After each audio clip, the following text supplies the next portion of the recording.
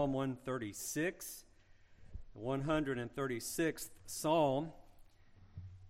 And as you're turning there, I will just say that as I was thinking about this morning, several weeks ago, as to what I might preach this morning, I was thinking in light of kind of where we are as a nation, what we are experiencing and seeing with our own eyes, the decline of our culture. I thought, I want to preach from Daniel 2, about God's eternal kingdom and its indestructible nature and that sort of thing. But more recently, I was in my morning devotions and was listening to the Word of God, and I heard Psalm 136. And God's Word is meant for us to read and do that internally, but it's also meant, especially the Psalter, I believe, to be read aloud. And so as I read from this portion of God's Word, I encourage you to give your attention, your careful attention to it. We'll read verses 1 through 26. Psalm 136. Oh, give thanks to the Lord, for He is good, for His mercy endures forever. Oh, give thanks to the God of gods, for His mercy endures forever. Oh, give thanks to the Lord of lords, for His mercy endures forever. To Him alone who does great wonders, for His mercy endures forever. To Him who by wisdom made the heavens, for His mercy endures forever. To Him who laid out the earth above the waters, for His mercy endures forever. To Him who made great lights, for His mercy endures forever. The sun to rule by day, for His mercy endures forever. The moon and stars to rule by night, for His mercy endures forever.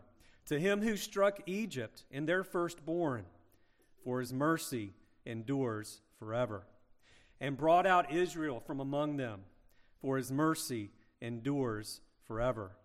With a strong hand and an outstretched arm, for His mercy endures forever.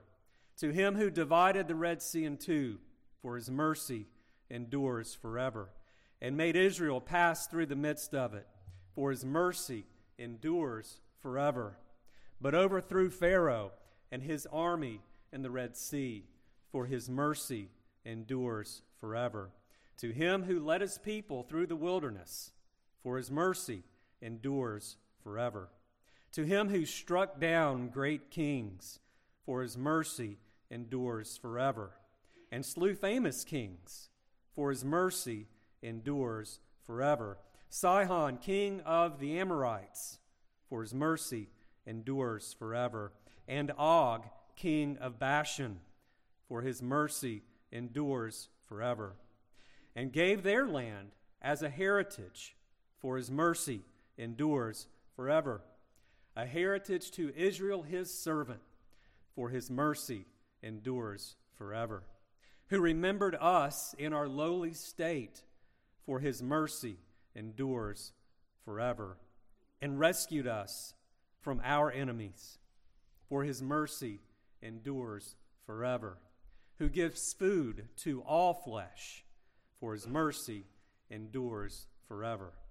Oh, give thanks to the God of heaven, for His mercy endures forever. Amen. Let us pray again. Our great God and Father of our Lord Jesus Christ, it is in Your light that we see light, and we pray that You who delights in mercy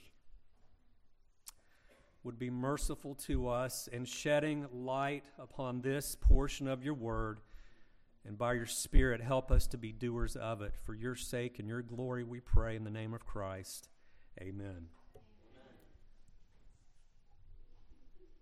This psalm, Psalm 136, by the older Jewish writers, is called the Great Hallel.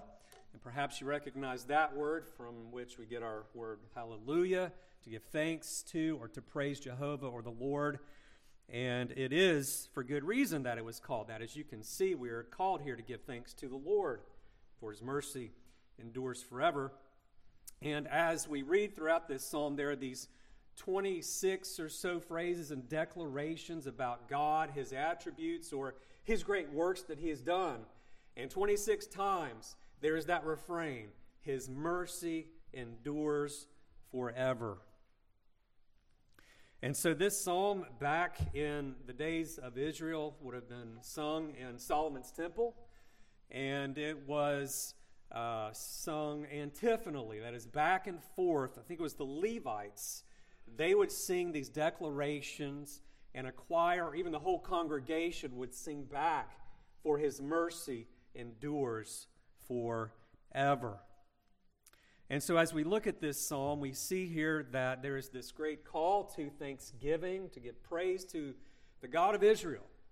And I don't know about you, but as it goes with me, sometimes I'm not as prone to thanksgiving, to having a grateful heart to the Lord. And when I look at my own circumstances and gaze upon them, maybe I forget for a while about God and His goodness. Or I look at the news headlines, and you scroll through your feed minute after minute, day by day, hour after hour, and you forget about the mercy of God and perhaps are not as thankful as you should be. This psalm will help you. I'm convinced of that. And so we'll look at this psalm this morning. We'll see the call to thanksgiving, followed by 3 reasons for this call to thanksgiving. And then at the end, I hope to make about 4 specific applications. And so we're going to walk through this psalm and consider it briefly and then make 4 applications. Of course, we have here this great call for us, God's people, to give thanksgiving to the true and living God for His unceasing mercy. You'll notice there in verses 1 through 3, we have this great call. We have the call to thanksgiving. It is an earnest call. The psalmist says, "Oh, give thanks to the Lord, for He is good." If you look at verse 1, it says, "Give thanks." In verse 2, "Give thanks." In verse 3, "Give thanks." And we are given the reason, for He is good. It says there in verse 1, God is a good God. Why? His mercy endures forever. And so we are told here to praise the Lord. And it uses that word Lord there in the original for that word Lord, that title of God. It is His covenant name, Yahweh. He is the God who keeps covenant. He entered into covenant with Israel, a covenant of grace. And we'll talk about this a little later, as He has with you and me who believe in the Lord Jesus Christ. And so this God, through the psalmist, by the inspiration of the Spirit of God, calls us to give thanks to Him, for He is good. He is the covenant-keeping God. His mercy endures forever. By the way, my translation, the New King James, it says mercy. Yours may say loving kindness or something like that, His steadfast love. And what's underneath that word or that phrase in the original is that Hebrew word hesed, the hesed of God. And men have tried to translate that into our language by capturing it this way or that way. And it's sort of all those things combined. God's mercy, His steadfast love, His grace, all of those things. It really refers to His loyal, unfailing, steadfast love. That word, as it's translated in my Bible here, the New King James, mercy, is used some 240 times in the Bible in the Old Testament. And it's used especially frequently in the Psalms. And just as in verse 1 we have that covenant name for God, Yahweh, Lord, this word for mercy refers to His covenant mercy, that which He expresses in His covenant of grace. And so we're to give thanks to God. We are to praise God.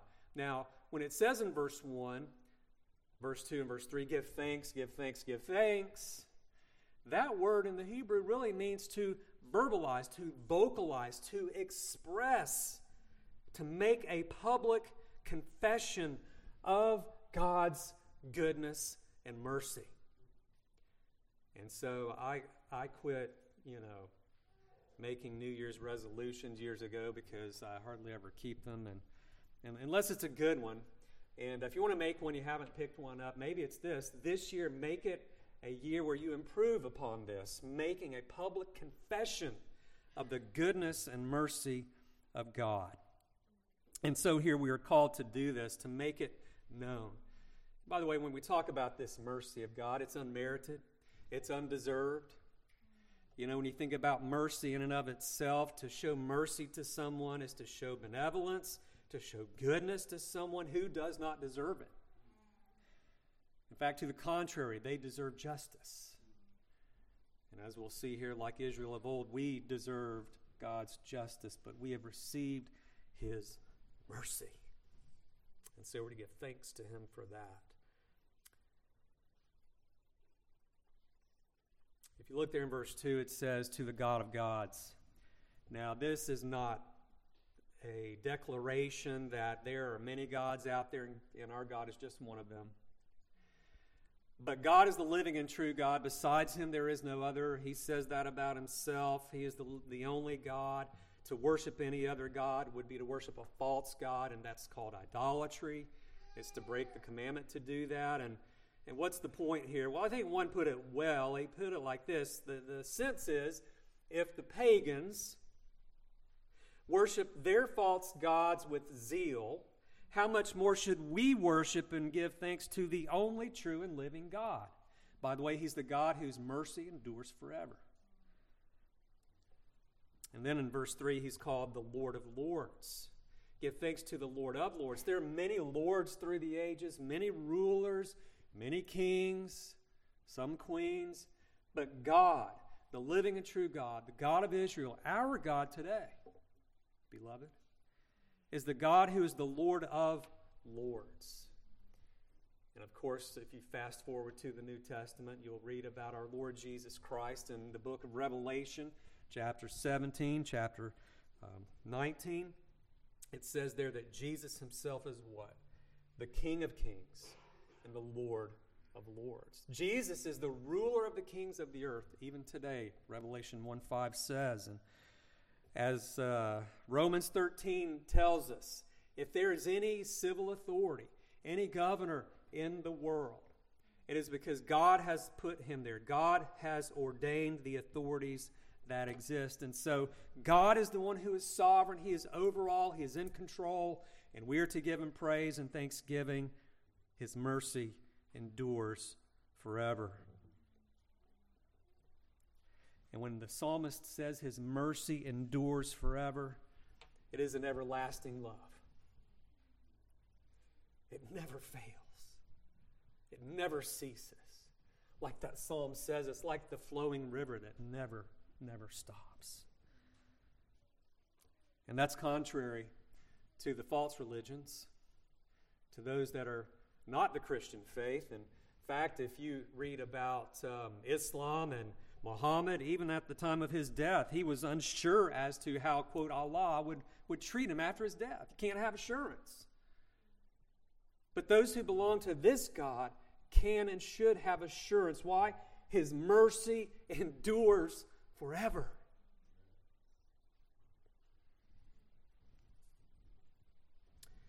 And so this living God, the living and true God, the God of Israel, He is good.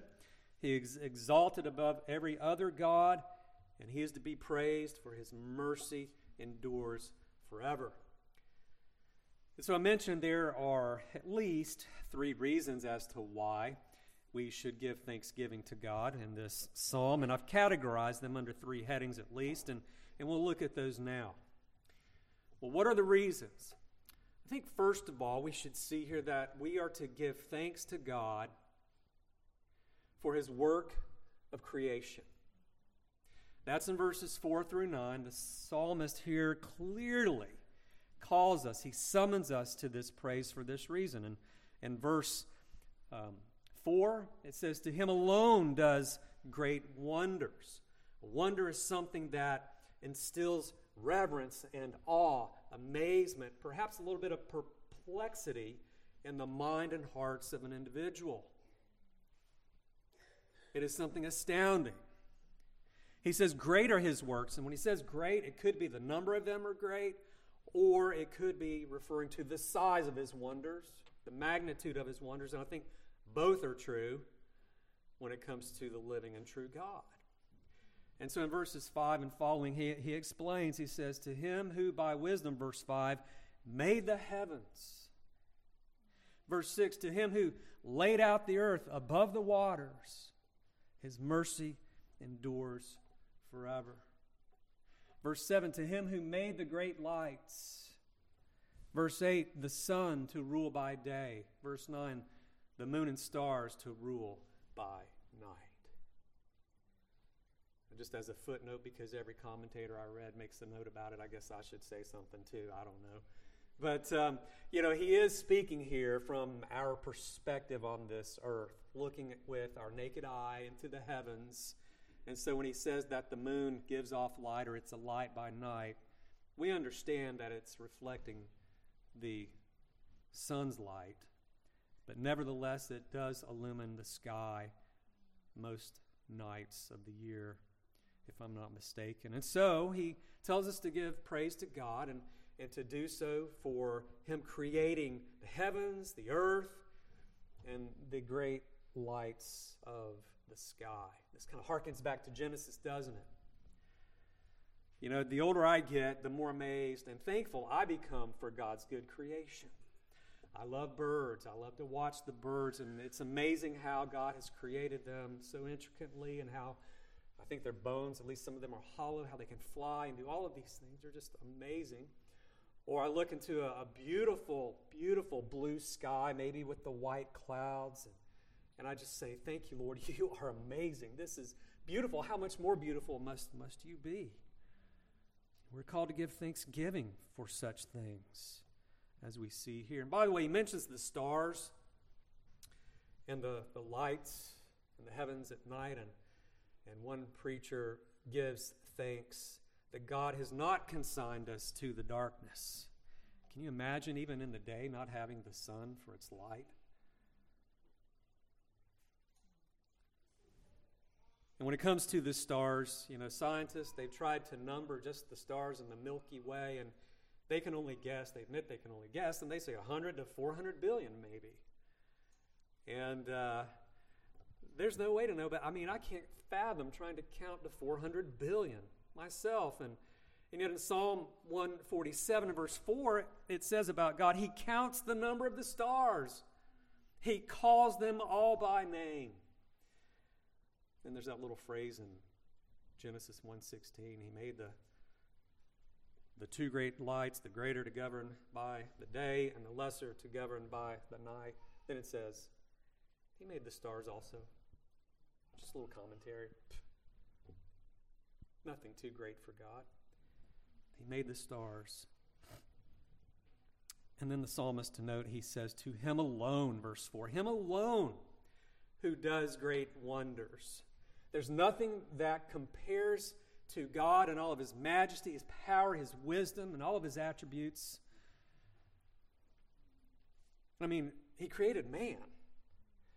Man a little lower than the angels, made after his image, so that we are to go, as he commanded Adam, to go and take dominion of the earth, to be fruitful and multiply, and so forth. And even after the fall of man into sin, man has accomplished some really noteworthy things. But those things that men invent or accomplish, maybe an Einstein or a Tesla or an Edison, they're merely child's play when it comes to what God can do and what he has done.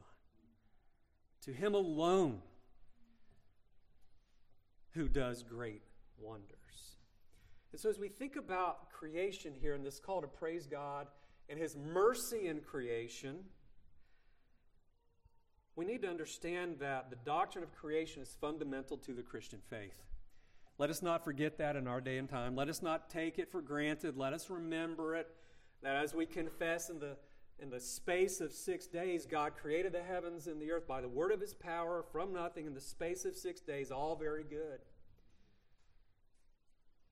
In fact, Hebrews 11:3 says, "It is by faith we understand that the worlds were formed or framed by the word of God, so that the things which are seen were not made of things which are visible. The heavens declare the glory of God. The firmament shows forth his handiwork." Day, they utter speech day unto day and night unto night.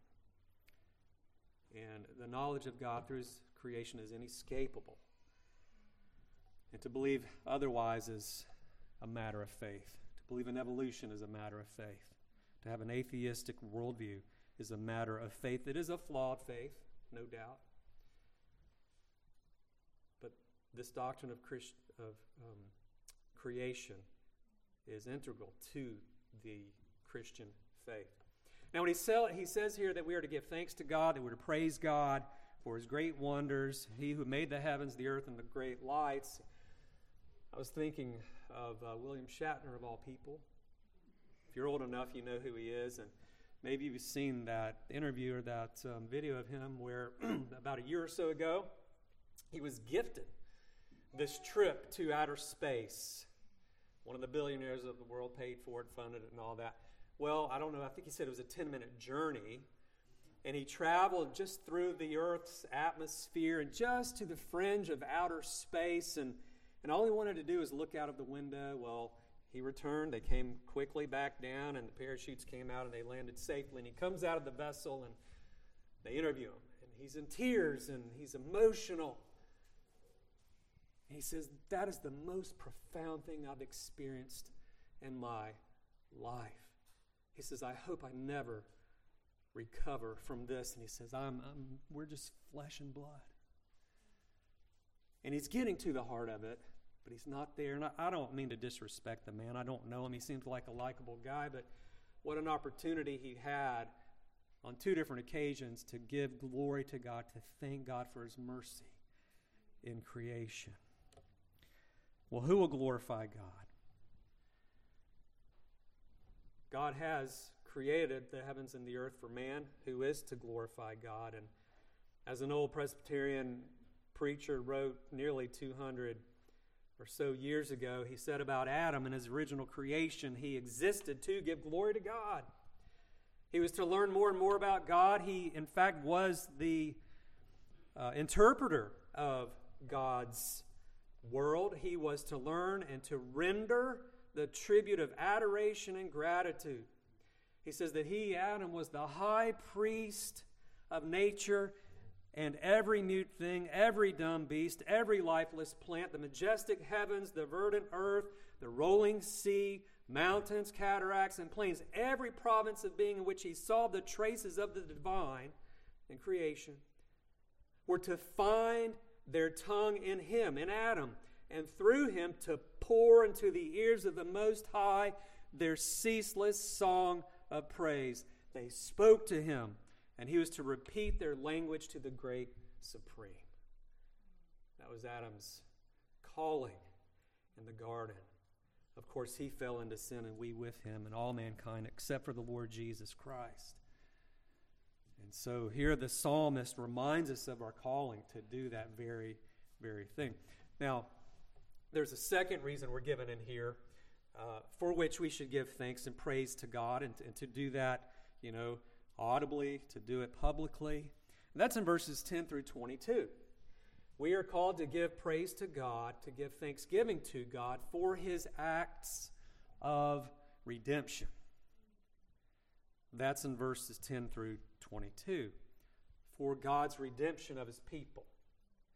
Now, by the time we get to the Psalms, the whole fall of man into sin, which happened, is recorded for us at least, in Genesis 3, right at creation, that's assumed. The fall into sin is assumed, and we need to understand that. And there's a lot that's happened since that time, and God appeared to Abraham. He made that promise that he would bless the nations through him, that he would give him a land, he would multiply his descendants, and then God appeared to Moses in the burning bush, and he was to go tell Pharaoh to let his people go, and all of that stems from that covenant, that gracious covenant God made to Abraham. In fact, in Exodus 3, it says that God remembered his covenant with Abraham.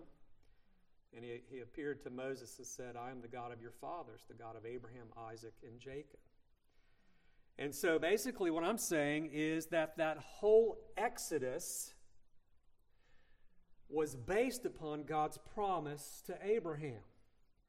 Because he was going to have a people who would serve him, who would worship him. In fact, it says in Exodus 3, on that mountain. And so here the psalmist calls us to praise God for that redemption. You know, he delivered Israel from Egypt. That's there in verses 10 through 15. In verse 10, it says, to him who struck Egypt in their firstborn. That greatest and last plague that just broke the camel's back, as it were. The death of the firstborn. God did that. Verse 11, he brought out Israel from among them, out of servitude, out of slavery, out of the house of bondage. Verse 12, with a strong hand and an outstretched arm. And if you're going to put yourself to work, your arms have to get stretched out. And so that's the figure of speech here that is being used. By God's power, by his working, his doing, he's going to save, and he did save his people from the land of Egypt. To him, verse 13, who divided the Red Sea into two, you know, God held back the waters so that his people, which were being pursued by Pharaoh and his armies and their chariots, God divided the water like two walls so that his people could walk through. So the scripture says they were baptized. We were baptized into Moses going through. And so they were spared from Pharaoh, from the waters. And then Pharaoh and his men, they came in after, and God let the waters go, and he drowned them. He killed them. We're to give thanks to God for that. That's what it says here. Why? Because God was preserving his people. He was conquering, as we say sometimes, all his and his people's enemies. You see, Egypt enslaved God's people. Egypt prevented God's people from serving him, from worshiping him. And whatever prevents God's people from serving him and worshiping him eventually must go. So he continues. He says he overthrew Pharaoh, verse 15. He led his people in the wilderness, verse 16. That's a whole series of sermons there, isn't it? God's people going through the wilderness. In verse 17, to him who struck down great kings. He slew, verse 18, famous kings. Well, who are some of those? He mentions two of the big ones. In verse 19, also in verse 20, Sihon, king of the Amorites, and Og, king of Bashan. Now, who are they? Well, basically, these two kings represented two nations that were two huge hurdles to God's people before they would get into the promised land and enter it. You know, God, he delivered his people through that great exodus, but it didn't stop there. They went through the wilderness and didn't stop there. They were to go in and to dwell in the land where he would give them peace, where he would be with them permanently. But before they could go in, you had these two kings. They simply on their way asked Sihon if they could go through. He said nope. And he came out to fight them. And so God encouraged Moses through Moses' leadership. They defeated him. And they took all the land that was the king's. Well, there's also King Og, and it was a very similar situation. And so God basically said to Moses, he says, fear not, remember what I did for you with Og. Or Sihon, rather. And so you can read about that in Numbers 21. And before that, you can read about the other kings in the book of Joshua. And so God defeated these kings so that God's people would enter the land. In Psalm 135, a very similar psalm to this, it says there in verse 10, he defeated many nations and slew mighty kings, Sihon, king of the Amorites, Og, king of Bashan, and all the kingdoms of Canaan, and gave their land as a heritage heritage to Israel, his people. Remember, that was part of the promise. Not only a people, not only the blessing, but also the land. Well, there's a third area. Not only are we to give thanks to God and to praise Him for His mercy in creation, His mercy in redemption, but also here for His mercy and His works of providence. Verses 23 through 25. In verse 23, it says, He who remembered us in our lowly estate. As humans, there's that sense in which we are lowly. We are not gods. We are but dust. We are dependent upon God for all things. He is the one who must sustain us. The Bible says that it is God who gives us life and breath and all things. He teaches us to number our days. And it says here that He is the one who has remembered us in our lowly estate. Israel was lowly. Israel had a past. Israel had a history. And that history was a history of failure. But God's mercy never failed. God's mercy endures forever. In verse 24, you'll note there it says that He rescued us from our enemies. Now that word rescued is interesting. It means that He rips us, that He tears us from our enemies. You know, have you ever left maybe 2 pieces of paper in the sun for a while in your car? And you go to pull one piece of paper off the other, and there must be some glue or ink or something. They've molded together, and you have to tear them apart. Well, my friends, my Christian friends, brothers and sisters, I think sometimes in this world, like the Israelites, we become a little too friendly with our enemies. The world, the devil, even our own flesh, as the Bible says. And so God must separate us from our enemies, as He did the Israelites, as we are told here. In verse 25, it says that it is He who gives food to all flesh, not just the Israelites, but to all flesh. I love the image of Psalm 145. In verse 15 there, in Psalm 145, it says, the eyes of all look expectantly to you. And you give them their food in due season. You opened your hand and satisfied the desire of every living thing. I just picture a horse or some animal eating grain out of a man's hand.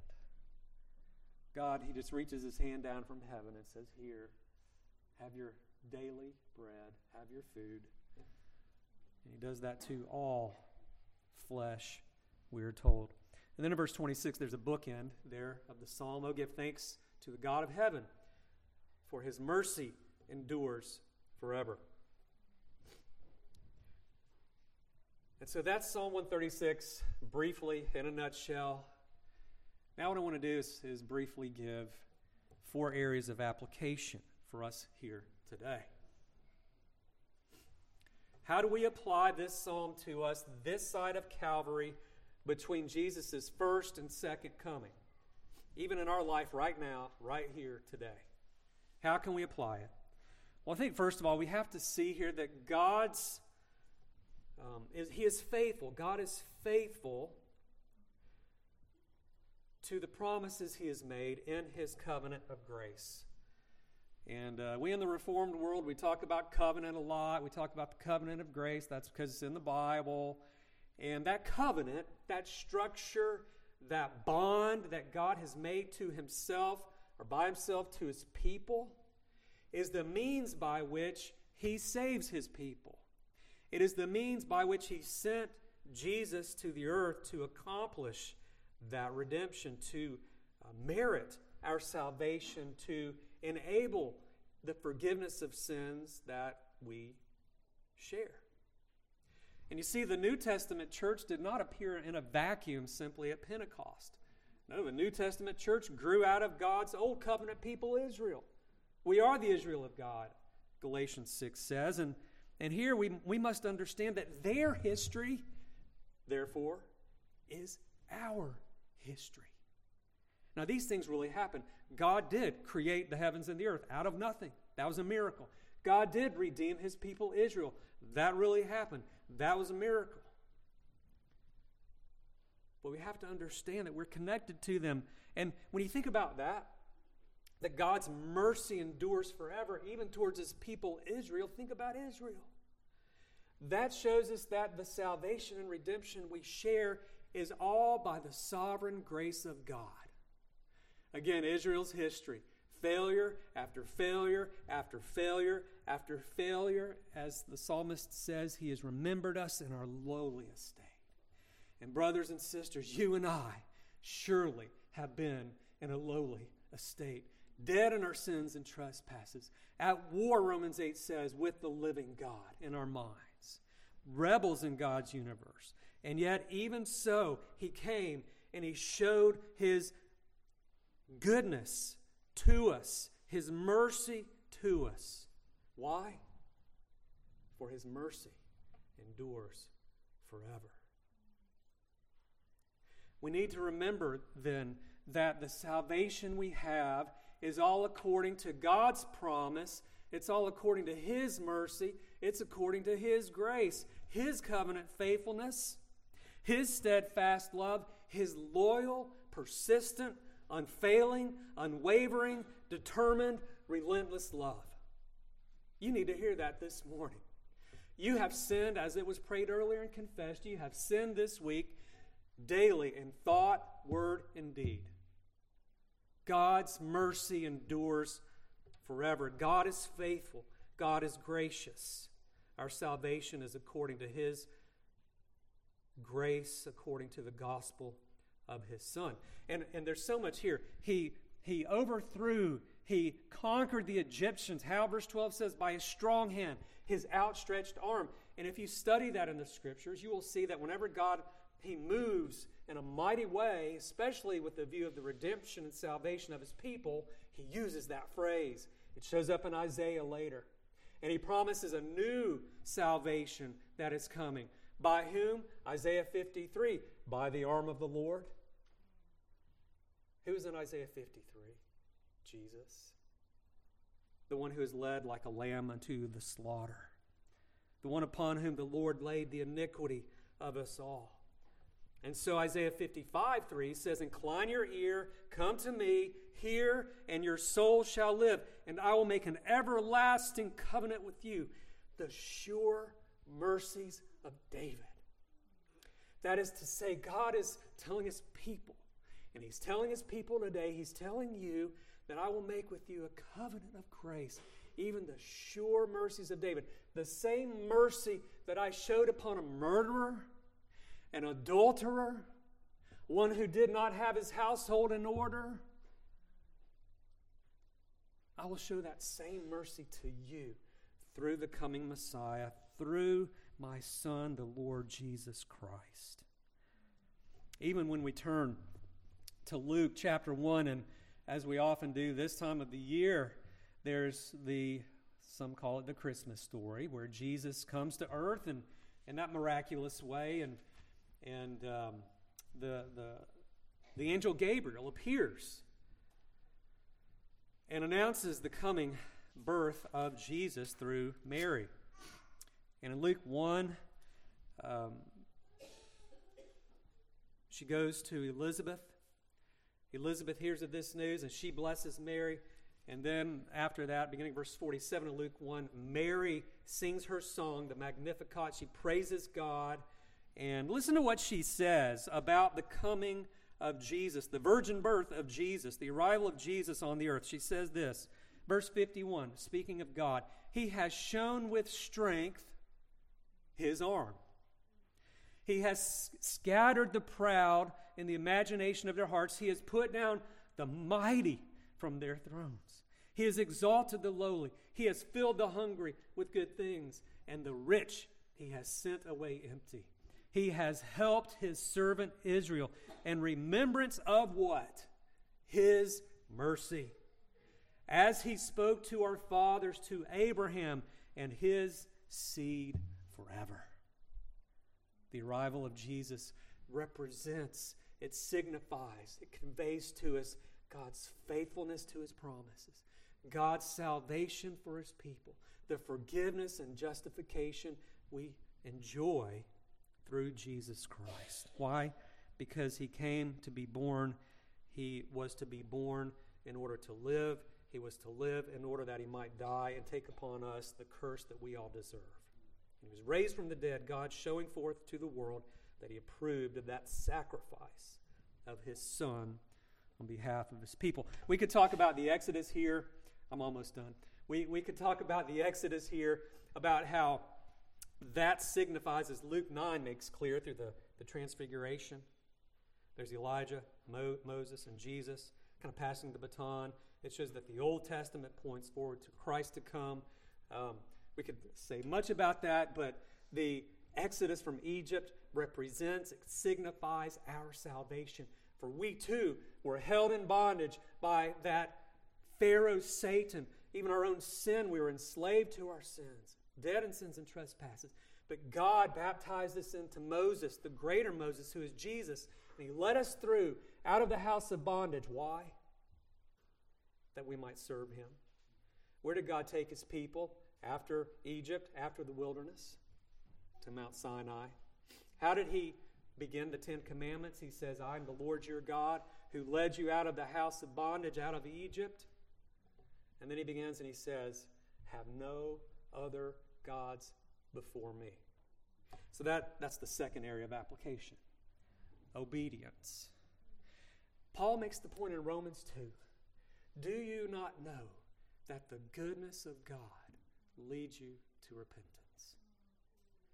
If you struggle with obedience, study the goodness and the mercy of God. And that means you have to study the gospel of Jesus Christ. And that should motivate you to obedience to him. There's a third area of application here, and that is assurance. Assurance of our salvation. How can I say that? Why? Because our salvation, the redemption that we share as Christians, children of God, depends not upon us, but his mercy. Not our works, but his grace, Ephesians 2:8. For by grace through faith are you saved, and that not of yourselves, it is the gift of God, lest any man should boast. It is God who delights and shows mercy. He delights in it and he shows it to his people. As we talk about his mercy, let me ask you a question. Are you presuming upon God's mercy this morning? Are you disobedient? Have you been, because you know God will forgive you? It says 26 times here, after all, his mercy endures forever. May we sin that grace may abound. May it never be, Paul says. But if this is you, at times it's me, at times it's you, and if it's you as of late, I'll remind you of 1 John 1, verse 9. If we confess our sins, he is faithful and just to forgive us our sins and to cleanse us from all unrighteousness. Maybe you're here this morning and you hear about this mercy. You say, wow, that's beautiful that God would forgive a sinner, that he would forgive someone like David who committed adultery, who had that woman's husband killed and had an illegitimate son. And God uses him. God loves him. Can that be true of me? Of course. If you flee to Jesus Christ. That mercy is found only in Jesus Christ. Jesus is the fulfillment of the sure mercies of David. Last here, we ought to think about God's providence in our lives. Over all creation, it says there in verse 25, over all flesh, Jesus says he makes it to rain on the just and the unjust, right?